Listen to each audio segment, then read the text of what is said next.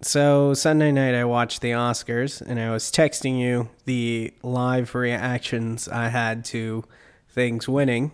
I feel like I would have enjoyed that more than actually watching them myself. I would agree there were a lot of things that were kind of weird about the Oscars, but the surprise Eminem performance pretty great. Although another year of low ratings that's being reported Yeah. from the Oscars. Some of the big takes from it was Parasite won major awards at the Oscars. People Got were excited. Four Oscars, and it was the first international film to win Best Picture. Best Director, and yeah, you're right, Best Picture. It just won all of that stuff, which I'm very happy for Bong Joon-ho. That's pretty crazy. And people on the internet lost their minds, and mostly support, but there were a few people who were angry, which to those people, get over it. Just shut up, people. Just stop. It's just an award show, which It is. I don't think I've met anybody who hated Parasite. Most people really liked it. That's all that I'm hearing is that it was a great film. Yeah. So I liked other films on that list, but I totally can see why Parasite won, and I have no quarrel. And did you see neither John Williams did not win best soundtrack? I completely skipped over that. Oh my god, I need. Who did end up winning? Oh man, her name escapes me, but it was for Joker. Yeah, it was for Joker. And I was actually kind of surprised about that, but she was so humble and stuff like that. I don't think I've ever watched the Oscars. I know it's having. I don't think I've watched the Oscars before and seen a female composer win, and I was very happy for her. See, it seemed like this year, more so than any other year that I can remember, people were nominated and won that truly deserved it, and I feel like the majority of people were happy and there wasn't that much controversy because like we've talked about this before where like looking at the slate of nominees, I mean, it was just there was so much excellence just from top to bottom that I don't think there was really a way for anybody to be legitimately mad over anybody winning in any category. Yeah, I would agree. Like the nominees were very stacked, and even I guess for the adapted screenplay with Jojo Rabbit going to Taika Waititi, I thought that was super awesome. Oh yeah, it was such a good story. But all of the nominees for that were incredible, and I was just blown away by how tough the competition was across all the categories. Even Ford versus Ferrari for sound design, I think I called that one, and I was like, John, the sound of the cars is amazing. And then you see like all the other things, all the other places in that category. It's visual effects, Endgame, Star Wars, all these amazing movies. They didn't win either. It was crazy. it was. I am starting to see a lot more diversity, I would say, in every category.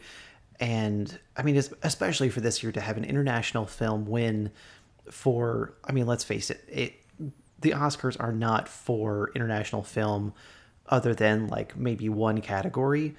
And I think for this to be such a big, I don't want to say controversy, but like it was such a big event this year. I think it brought out a lot of good and bad in people. But overall, I mean, I think it's celebrating the fact that there's a lot more diversity that's starting to be interesting, I would say, to the average moviegoer. And that's finally being recognized in these types of awards.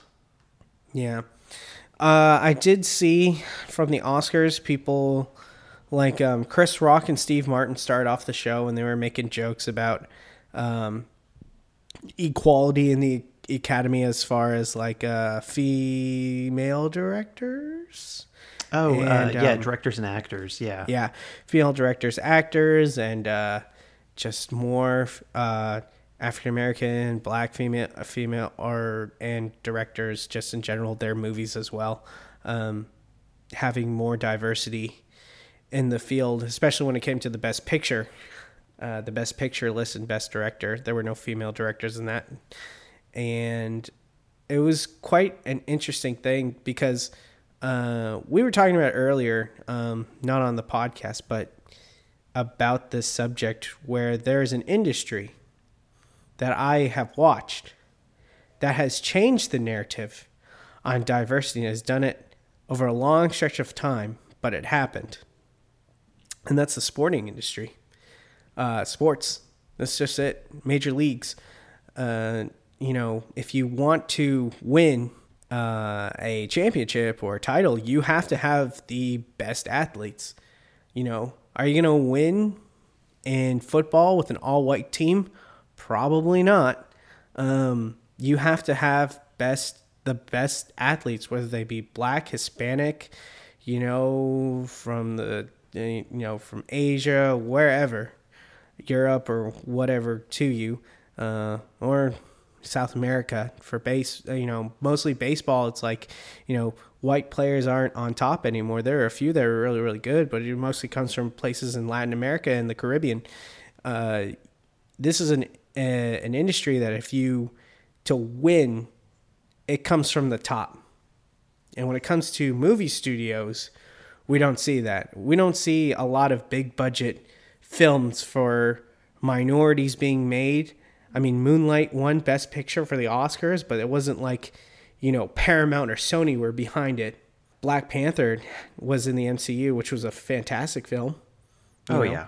And I think that's probably the better idea of a big blockbuster going really, really well and not enough praise given to it. Yeah, and I think it all comes down to, honestly, it comes down to the fans and the studios. And the fans are going to see what movies they are interested in and what they connect with the most. And so then in correlation with that, the studios are going to make films based on what's popular and what makes money because they're a business. So if enough people go out and support these types of films that they feel like they are represented in, then the studios have no choice, if they want to make money at least, than to make more films like that. So really, it comes down to us as people. Just go out there and vote with your dollars. Show the studios what you want to see. If you don't like the things that are being neglected in award ceremonies like this, it's not the Oscars' fault, to be honest. It's the studio's fault. It's the fans' fault to a certain degree. And the studios really have the final say in what does and what does not get made. Unless it's an independent studio that comes out of nowhere and has a major success, or if a director has enough clout to release a film under their own umbrella.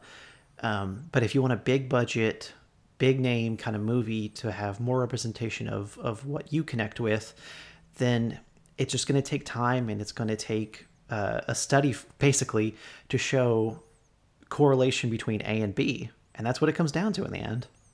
Yeah, and I heard a story while listening to the sports podcast that I listened to, the Dan Le Batard show with Stugatz, where they brought up something about the Oscars about Laura Dern. That Laura Dern's career, I'm too young to know this, and I don't know if you knew this, but Laura Dern actually was kind of shunned from the movie industry because she had a relationship with Ellen. I did not know that. Yeah, because she comes from acting royalty.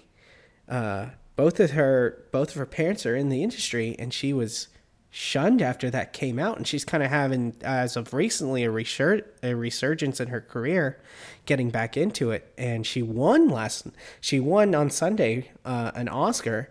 And Dan was bringing this up on his show, and I was kind of floored that this is the things that Hollywood has done. But at the same time, it can't be the Oscars. It has to be these studios, and it's even so much that, do you realize Denzel Washington doesn't have an Oscar? Wait, no, this man needs an Oscar. Yeah, I guess for an account. If Denzel was in his prime today, he would definitely. I think he has to win an Oscar. And back then, yes, it could have been more of a popularity contest. That's why Leo never won. But I think for people to say the Oscars hasn't gone far enough, I think there's still a little bit to be given. But at the end of the day, I don't put the blame. I agree with you. the blame's not on them. The blame is on these studios and sometimes the fans. But I'm for me, my take is more on the studios. I can't give these studios a pass. They've got all this money in the world and all these focus groups. Like, who are these focus groups? Are they all like in the South in between mountain, towns? It's just all localized, rural Tennessee, just those types of people. Yeah, where the nearest theater is an hour away. And I know that because that's what I had to do to go see a movie when I lived in the Deep South. Oh man, that was really personal. Well, I'm just saying, when I'm like trying to talk to people at work, like, hey, did you see this movie? They're like, nah. And I'm like, wow. I'm the only one who goes out of my way to see movies. You committed, Chris. You drove an hour. You made a day of it just to go see The Avengers. The Avengers and any other movie I would go. I would make an event of it. But it's just even Into the Spider-Verse, fantastic, best animated movie I've seen in probably ever. It made me feel so many great things, and the protagonist is a Black Puerto Rican kid from New York, and it's like the marketing for that movie I don't think was big enough. Like, why didn't every kid see this like it was Frozen? That's very true. This should have been the comic book Frozen. It should have been the comic book Frozen, and it's on these studios to be like, these are the people who made the Lego movie, who are the producers, Chris Lord and Phil Lord and Chris Miller. Yes, Phil Lord and Chris Miller. They're like, you know what? We're just not going to market it that much. Like, shame on you, Sony. You should have marketed the hell out of this thing. Oh, they're going to do that for the second one. Yeah, well, now they're going to do... We'll get to it. We have a story about that later. But in our stories coming up. But you have any final thoughts on the Oscars that you didn't watch? That I watched vicariously through you. Yes. No, I mean, I've said it before. It's a popularity contest. I don't really see a really vital need for them. I'm glad that there were a lot of very deserving people that were recognized for their talent and for their skill. So in that respect, I'm very thankful for them. But at the end of the day, it's just a popularity contest for a piece, a piece of gold, basically. And I don't know. It's a way for studios to profit off of the talent of the actors outside of just the movie in a new way that's also televised to the world. And I could go on and rant about it forever, but I don't want to be that guy. I'll be that guy. Oh God. No, just kidding. Yeah, my final thoughts is that relatively weird and boring. The Eminem performance was good. It was funny to see Martin Scorsese look like he was falling asleep during the performance. And they had the first female composer, or not composer, but orchestra director. Yes. First director perform at the Oscars where she was in the pit performing all of the music for the for composers in a movie. Yes. While they were bringing up the nominees. And she was a performer. She was out there. She looked like Lady Gaga with the stuff she had on. I almost thought it was Lady Gaga for a second. It wasn't. But yeah, that was really cool to see. Maybe eventually we'll have to bring a female on this show to keep up with the times. This is a boys only club. I'm sorry, Chris. Wow. I was going to see if we can invite your wife on, but ruined. Nope. All right. Welcome to this very masculine version of the Summon Up Podcast.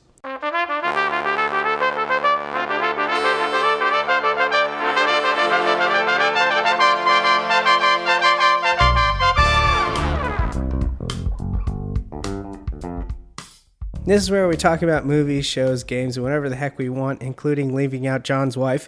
You can find us on Spotify, Apple Podcasts, Anchor, and YouTube. I know she's going to listen to this later, so it's funny. I am joined by my good friend John, and I am Chris, and we are your co-hosts for the day. John, how you doing? I love you, Jill. That's how John's doing right now. So, John, you tell us about our first story today. Okay, so hard pivot. So I read a story about how Tom Cruise is going to be he's going to be doing even more dangerous stunts in the next two Mission Impossible films in 7 and 8. Granted, he has already, I feel like, topped every one of his performances from previous films in each of these new installments for this franchise. He's been a producer on this whole franchise since the start, which really in the end kind of gives him more control over how involved he is in his own stunts, what things he's going to do himself and what things he's going to have somebody else do. I mean, there was that viral clip that went around of him jumping from rooftop to rooftop, and he landed, and I believe he broke a rib. He landed on it. No, he broke something in like his foot or his ankle. Yeah. And like he broke, I think he broke his ankle, because then when he was able to get up, but in the shot when he's running out of frame, he's limping. Yes. Which, like, when you think about it, like, think about, like, the helicopter chase scene that they had in the last film, and the one-take skydiving scene that they also had in that, compared to the free climb that he did in Mission Impossible 2 up the side of a mountain. Like, it seems like night and day. And in the moment, that seemed like a really cool stunt to see an actor free climb up the side of a cliff on his own in complete danger. And now that's not enough for people, which is it just blows my mind. Wait, are you saying this movie, the Tom Cruise, reminds you of? You said it feels like night and day. Are you referring to the movie Night and Day with Cameron Diaz? No. Where she's in a plane where everyone's getting beat up and she says "occupado"? Oh my God! Why did you have to remind me of that? You're the one who referenced it, and I think that movie is funny. That's... We are talking about Tom Cruise. It is topical. I don't want to hear it. It is fair. topical. Anyways, so by the time that Mission Impossible 8 is released in 2022, he will be 60 years old. That makes me feel hurt emotionally and physically. I mean, he's the J-Lo of the male community. God, that's so true. He's the Paul Rudd of the action world. He will never age. So I looked it up because I totally forgot. The first Mission Impossible film came out in 1996. So here's a little perspective for that. Like, you know how long Patrick Stewart and Hugh Jackman played their roles in the X-Men franchise? They only did that for 17 years, from 2000 to 2017. Cruise started 4 years before that, and by the time the last film comes out, he will have been Ethan Hunt for 27 years. Each film progressively gets more and more dangerous for him and more physical for him. Granted, when Mission Impossible 8 comes out, it's more than likely that that's going to wrap up his story as Ethan Hunt. I don't know how he could continue this in that type of role beyond, like, into his 60s. I want to see Tom Cruise have a Ronald Reagan moment where he believes for like a year that he is actually Ethan Hunt because he was in those movies or he saw those movies. Kind of like Ronald Reagan thought he was in World War II, but he never fought in World War II or whatever it was, the Korean War. Yeah, I mean, look, he's a Scientologist, and I don't know exactly where his head is at. So he might literally believe that he is an Ethan Hunt, which is why he's trying to do all these things himself. But in kind of thinking about his like replacement or like the end of that franchise, like it got me thinking about. Do you remember when Jeremy Renner was supposed to take over every major franchise, and everybody kind of put their chips in him and thought that he was going to like just become the next big thing? You mean the emotionless man that we all come to know and love, and then remember that he hits his wife? Yes, that Jeremy Renner. I remember. Yeah. Ooh, yeah. Disney buried him. Disney buried Jeremy Renner, and here we are bringing him back to life just to put him back down in the grave. God, we haven't talked about this, but I did read that they have indefinitely postponed the Hawkeye TV series on Disney Plus. As they should. Justice for Donnie Depp. I'm so. If you can't hear it in my voice, I'm kind of sick. And that is my favorite sound take I've ever done. Donnie Depp. Donnie Depp. That's gonna be a fun one. Johnny Depp. Justice for Johnny Depp. Oh, Amber Heard is the new Jeremy Renner. Oh God. So hard pivot back into the story. This is an off the rails podcast, and I'm enjoying every moment of it. I know crazy. for you, you're probably like in your chair, like sweating a little bit, but I'm having a blast. I like my structure. What can I say? So, Christopher McQuarrie has been a writer-director for this franchise since Ghost Protocol in 2015. He's been heavily involved in the series with Tom Cruise, and they have a great working relationship. So he's come out in an interview and said that Cruise, just to confirm it, is not going to space, nor does he need to. Aww. We're not going to go see him in a spaceship. We're not going to go see him do what that Red Bull guy or that guy did with that Red Bull sponsored basically like low level atmosphere jump. I don't think any of that. But so they've obviously been in communication all the time, and I think when Tom Cruise has an idea for a stunt or a thing that he wants to do, he talks to Christopher McQuarrie, and they kind of go over the details. So McQuarrie has said in an interview that between he and Cruise, we figured out 3 obscene things that he's doing that I'm terrified of, that make the helicopter chase scene in Mission Impossible Fallout look like Tinker Toys. Cruise is training, and he calls me and describes what he's doing, and I laugh and I cheer, and then I hang up and I puke in a bucket. He's training quite intensely right now. So, oh no! Like, just thinking about that quote, what do you think that he could possibly have planned that gets him that visceral reaction like that? All right, so Tom Cruise is in this muscle car, and he's driving in the jungles of South America. When a rope bridge suddenly gives way, and somehow the rope bridge has a hook on the end of it that hooks to the bottom of his car, and he slingshots across this canyon on the rope that is attached to the bottom of his car to get to the other side. You're doing a Fast and Furious thing, and I knew you were the minute you opened your mouth. Yes, that he's going to do it without the special effects. It's just going to be Tom Cruise in a car with a rope bridge as the hook, no special effects.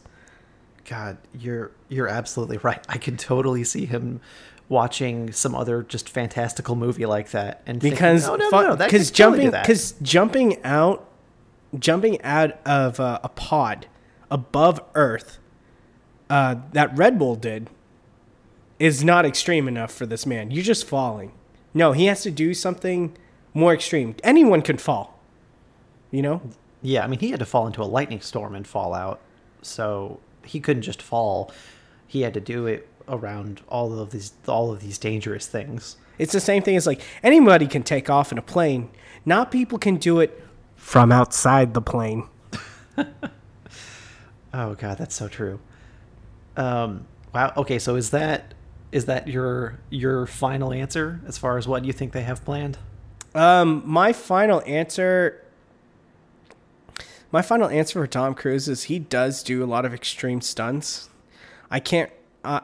If I were to guess, it'd have to do with something underwater, because I don't think we've seen that yet from him. I mean, there was that one scene where he had to go in that, I guess it was like a cooling tank to switch out the chip. And it was like two Mission Impossibles ago, and they tried to, like, he kept like losing it. It kept falling out of his hands, and it kept getting away from him. So I think he had to stay underwater in the movie time at least for like 3 to 5 minutes. So I mean, like we've seen one major underwater scene, but it could be maybe they get sharks involved. Maybe they get sharks with lasers. Freaking laser beams attached to their freaking heads. I'm so glad you got that. No, I mean, what do you think is going to happen? Because I would like to see Tom Cruise take it to more of a James Cameron kind of idea of it, insane.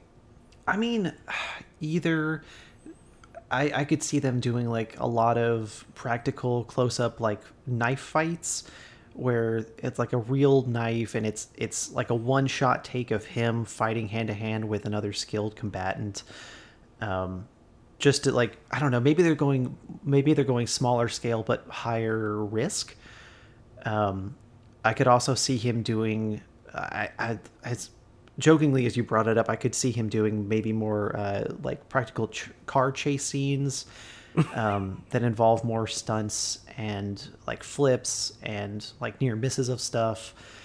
I honestly don't see him doing anything with a car. Really? Okay. Yeah, because too many variables. It sounds stupid, but too many variables with a vehicle.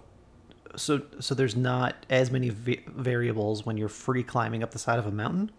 Yeah. I will say there are less variables in that. Okay, fair enough. And I'll say there are less variables when hanging onto the side of a plane as well. Yeah, that's true. And they did actually have him strapped in there. So yeah, he was relatively safe. Cars can be dangerous. I mean, what is in the Quentin Tarantino movie? I think it was in what's that movie with the I feel so Kill Bill. Kill Bill Yes. Volume 2. I think the actress, I forget her name. You got to get me. She was in Pulp Fiction. No, I'm going to let you just sit in this, marinate in the just forgetfulness. All right. Well, the Uma Russian Thurman. Uma Thurman, thank you.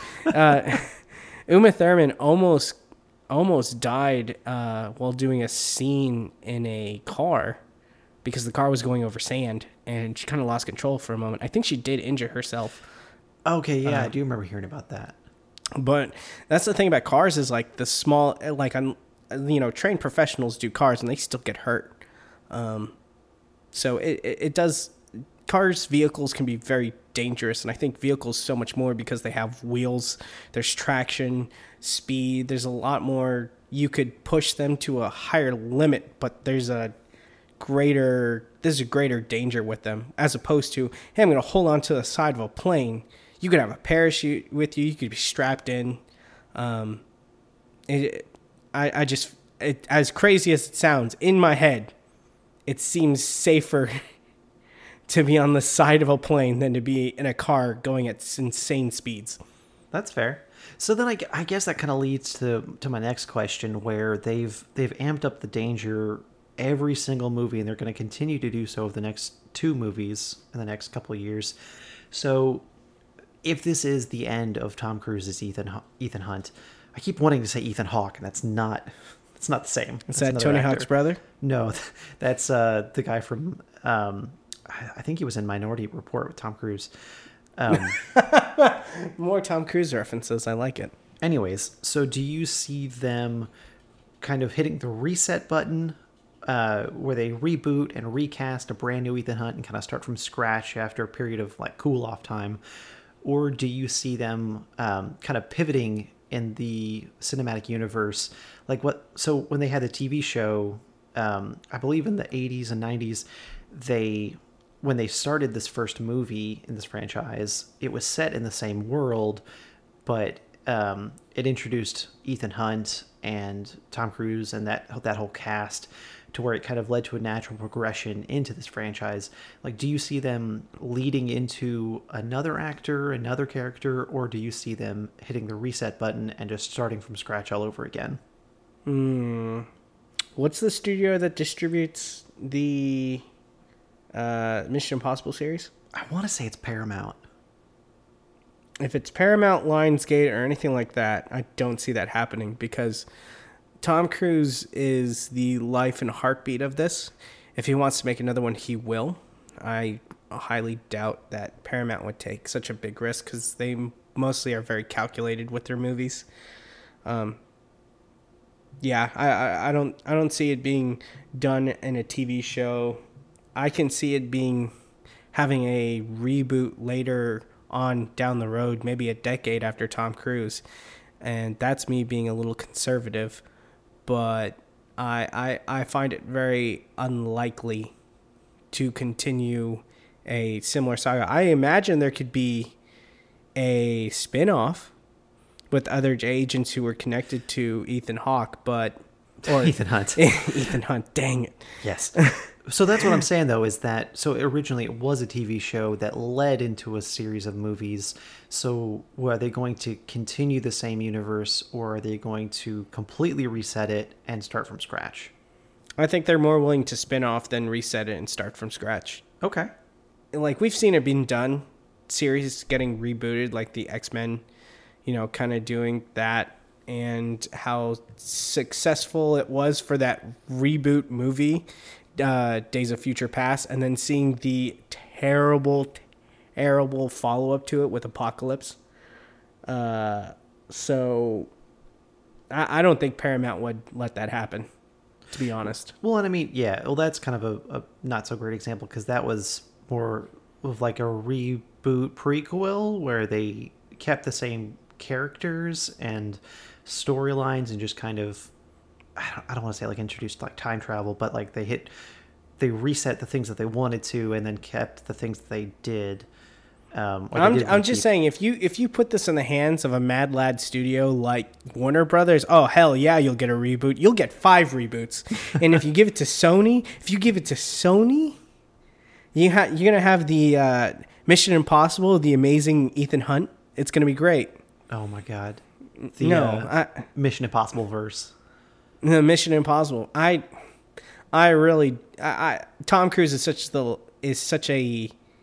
He's done so well in his early career that he calls the shots now in his age, that he's calling the shots with these movies. Once they go away, who fills in the shoes? Even if they get past the reboot, that reboot is going to be so bad it's not going to continue. I mean, Jeremy Renner was supposed to continue it. And see how that went? That's very true. Well, I'm just trying to put in perspective, because I know Hollywood likes reboots, but Tom Cruise is the brainchild behind this. That's like saying you're going to make an MCU movie without Kevin Feige and see how bad those do. God. Sony. In 40 years from now, when that does happen, I can't imagine what it's going to be like. It'll be true, but Kevin Feige will have a contingency plan. I don't think Tom Cruise is thinking about contingency. He's thinking about doing this until he's like, I need a hip replacement. Kevin Feige's already got he's basically created an artificial intelligence like Jarvis, where it's just him floating around and as a producer. I hope he does. Well, that'd be cool to get him his own Jarvis, but I'd like to see like what is it? Kal-El's father? Oh, Jor-El. Is it Jor-El from Man of Steel? It's just him following Tony Stark around, just popping up in a hallway. It's him following Robert Downey Jr. Like, how about 50 million? He's like, I'm not doing another Iron Man. 60 million. You have just my negotiating and haunting him the whole time. Yes. That'd be great.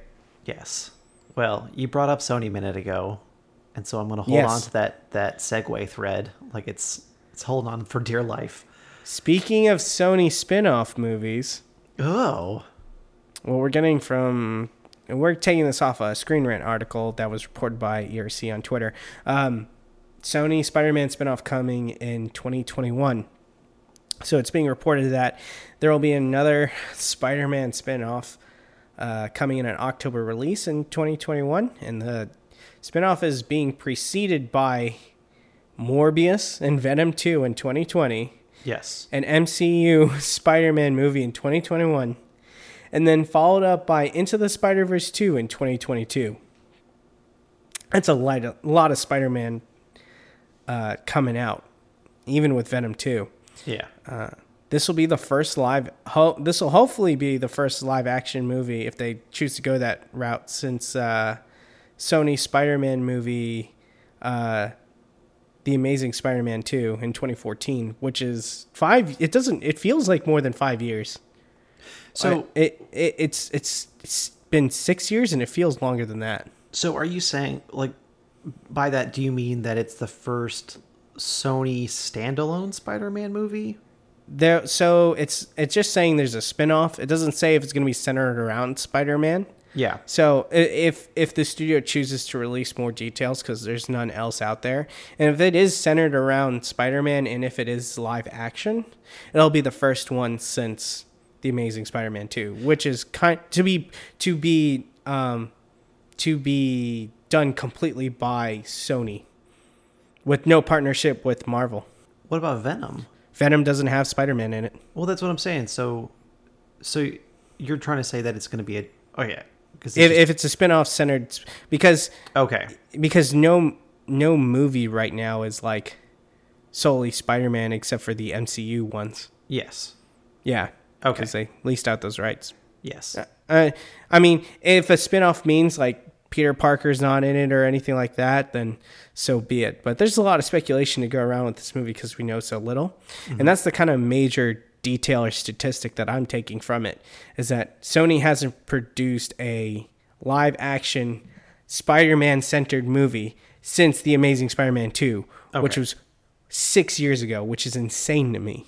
Fair enough. They're putting out Morbius, Venom 2, and even though Morbius is a MCU movie, like Venom 2, Into the Spider-Verse 2, like you're putting out all this other spin-off stuff, but we still don't have that main series because it's been given to the MCU on a leasing whatever deal.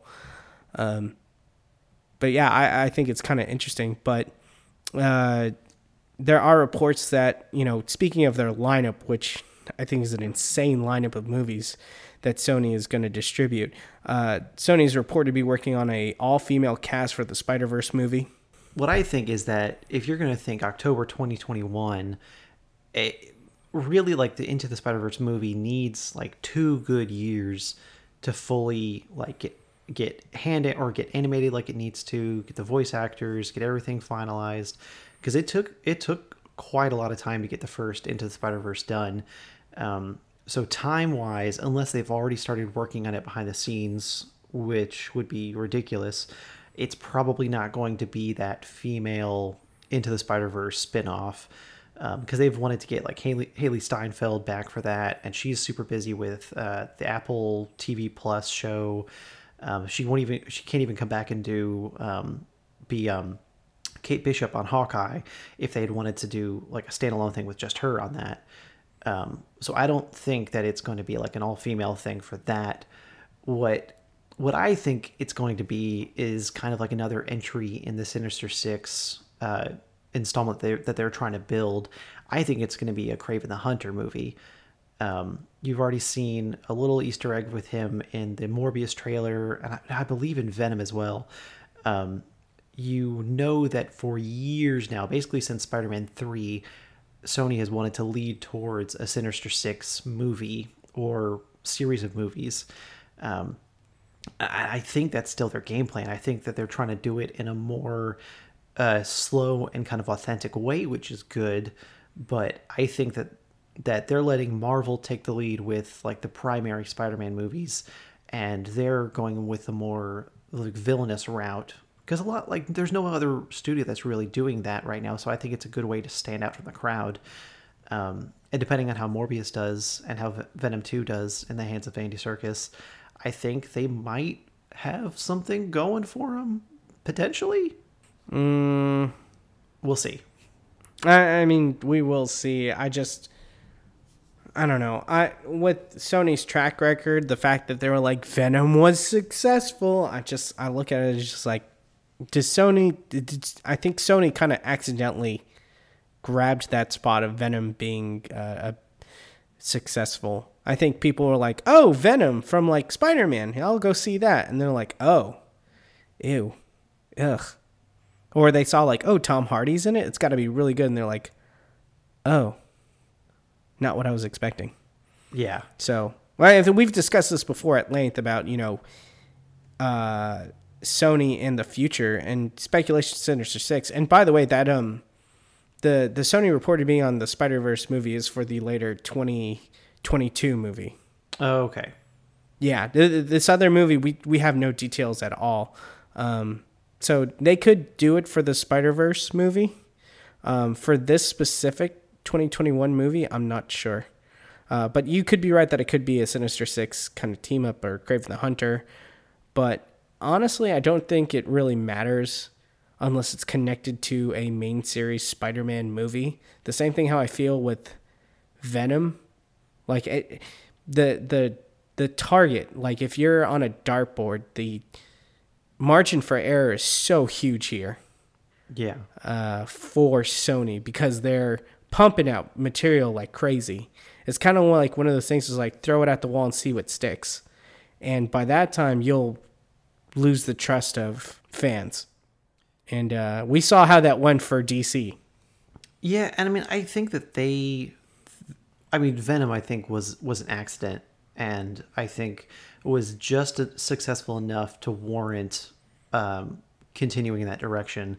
But I think that with the change up of giving Tom Hardy more creative control and bringing on Andy Serkis, I think that they're, at least on paper, moving in the right direction with that, and hopefully going to solidify the tone and like the style that they want for that movie.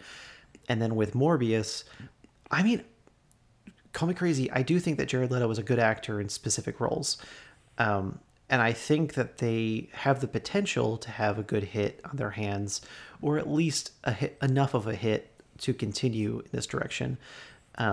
So as long as they continue learning from their mistakes and take their time with it and don't try and just dive like headfirst into a Sinister Six team up, like do what Marvel. I mean, like I hate comparing everything to Marvel all the time, but do what Marvel did, where they slowly built up enough backstory and foundation for every one of their characters that when they came together, you knew enough of who each one was to care about the characters, first of all, and then to feel invested, that you feel more entertained by seeing them all interacting, because you know more about each character, you know how each of them interacts on their own.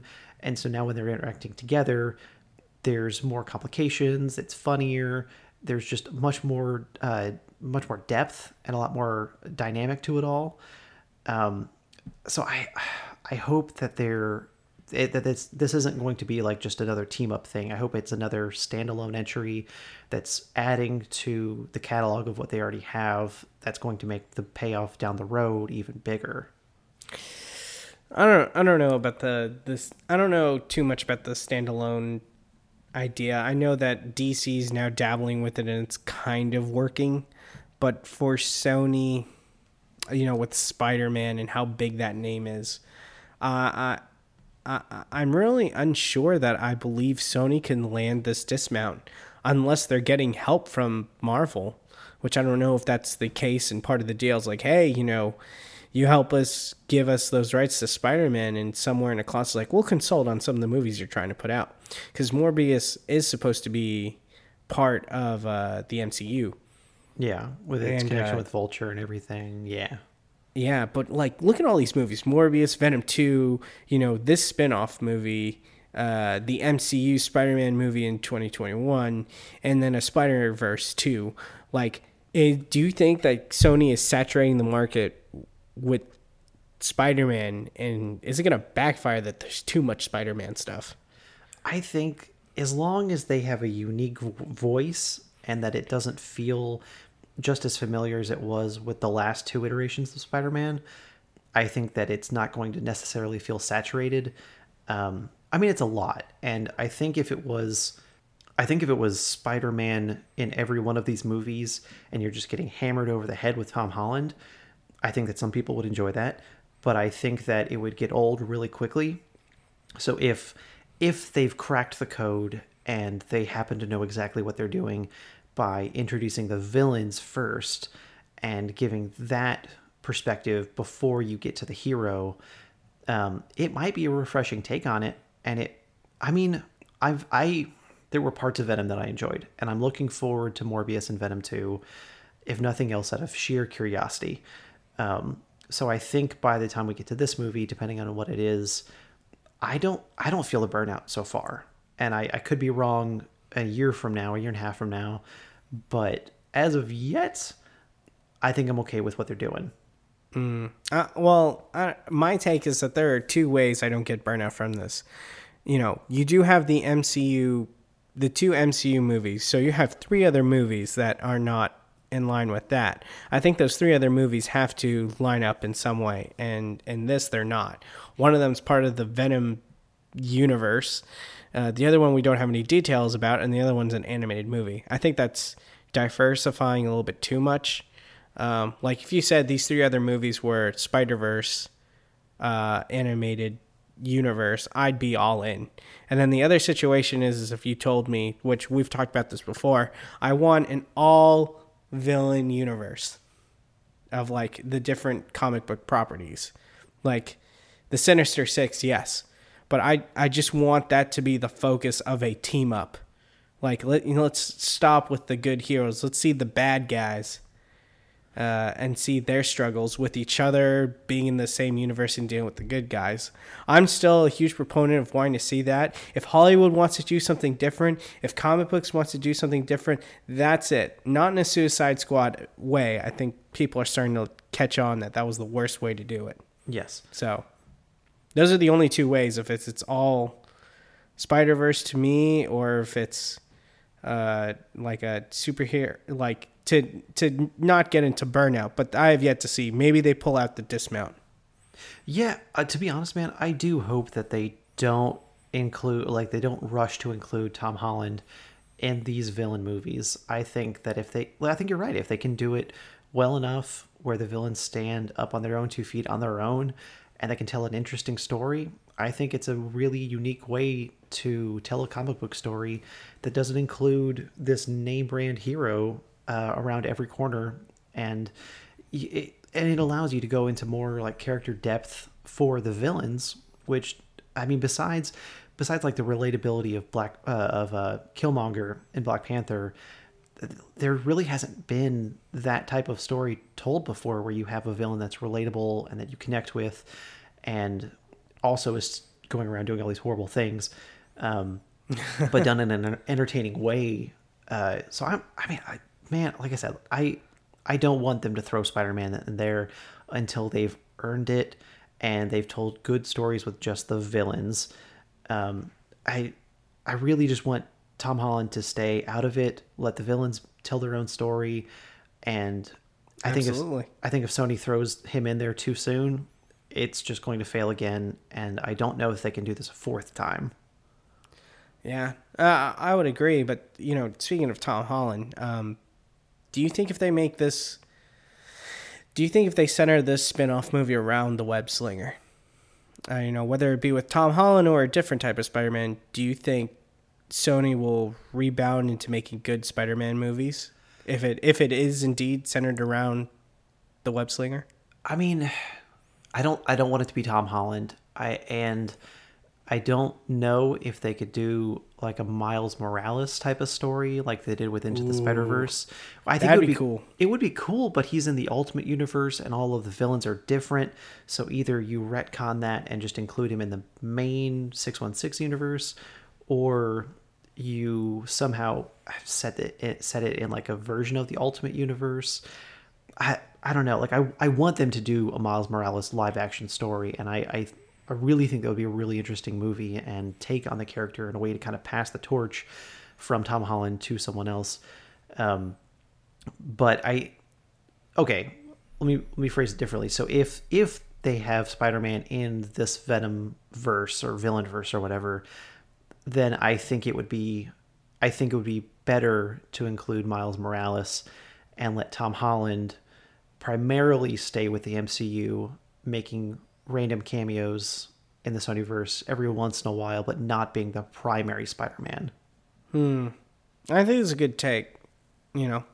I could live with that. I think that'd be cool to see more Miles Morales. Yeah, because in that universe. We saw in Into the Spider-Verse, there is a whole multiverse of Spider-Man out there.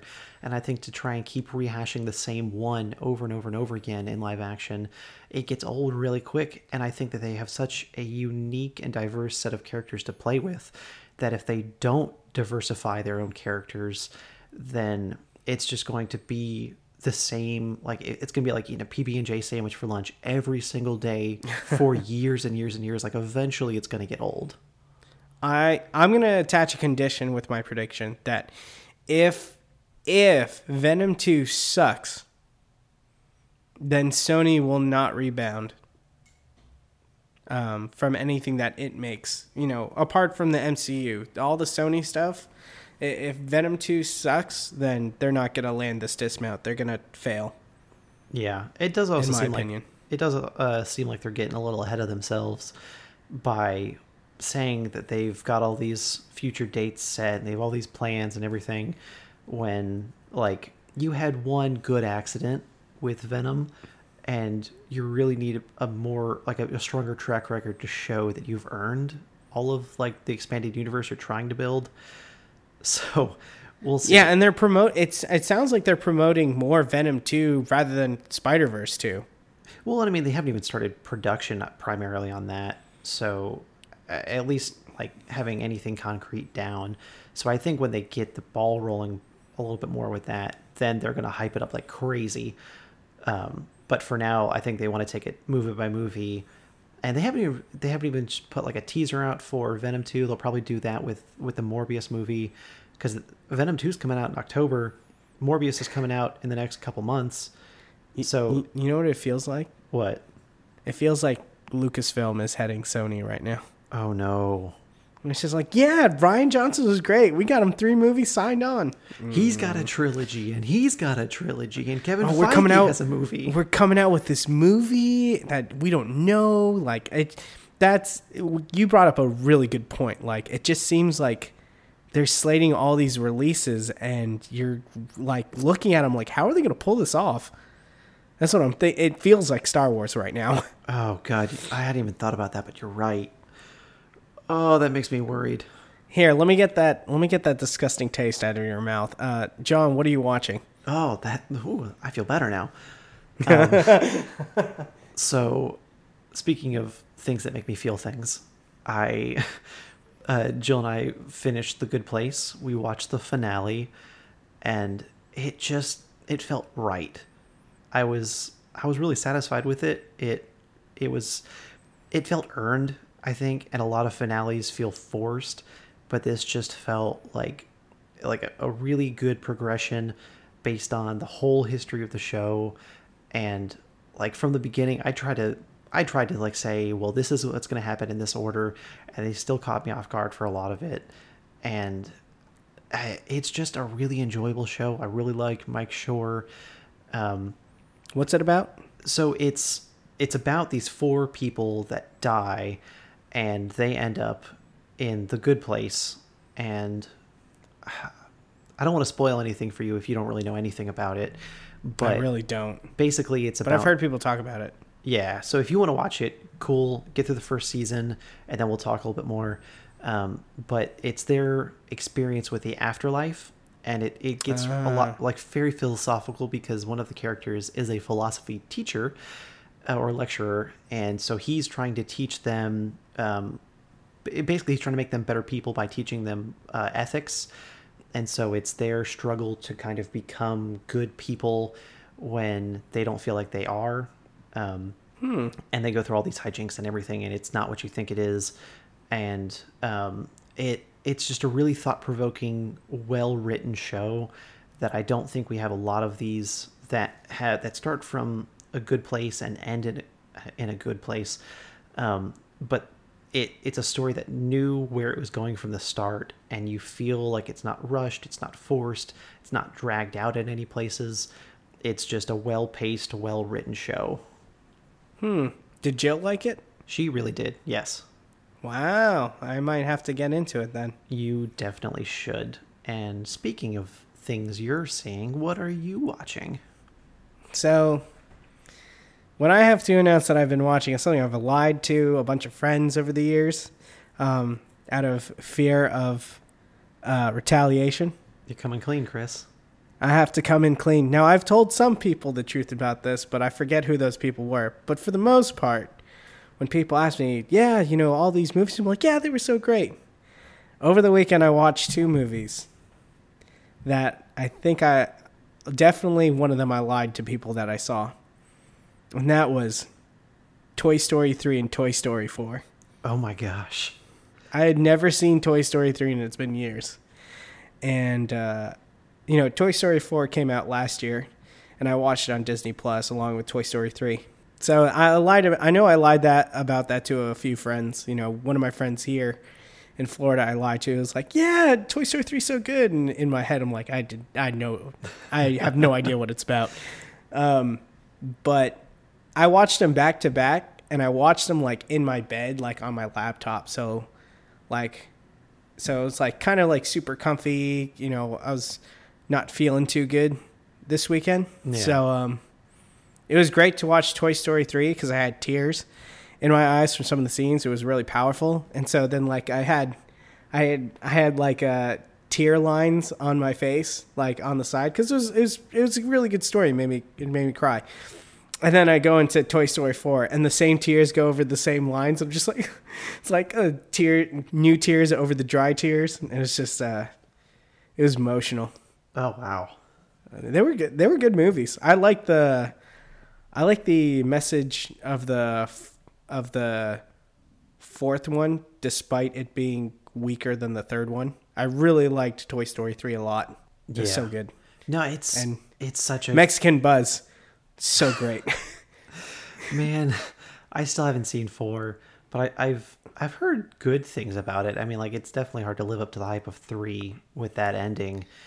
But I mean, it's good to know that they didn't just completely fall on their face, and it's an Oscar award winning movie, so it can't be that bad.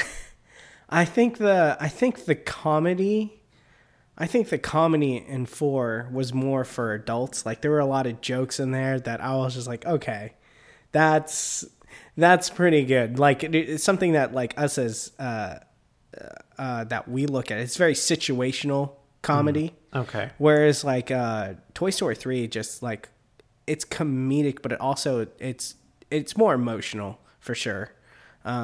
Where 3 is about kind of survival and looking for a good life. 4 is completely different, about like sacrifice and purpose, a little bit about you know, what it means to help others and yourself, and you know, things along that line. So and 3 is also more about family too. So for me, like, I thought 3 was a much better movie. Nice, but I enjoyed the message, for me personally, of Toy Story 4. I'm definitely going to check that one out then. Yeah, you should check it out. But for now, we bid you adieu. Thank you for listening to the Sum It Up podcast, and we will see you next week. Bye, guys.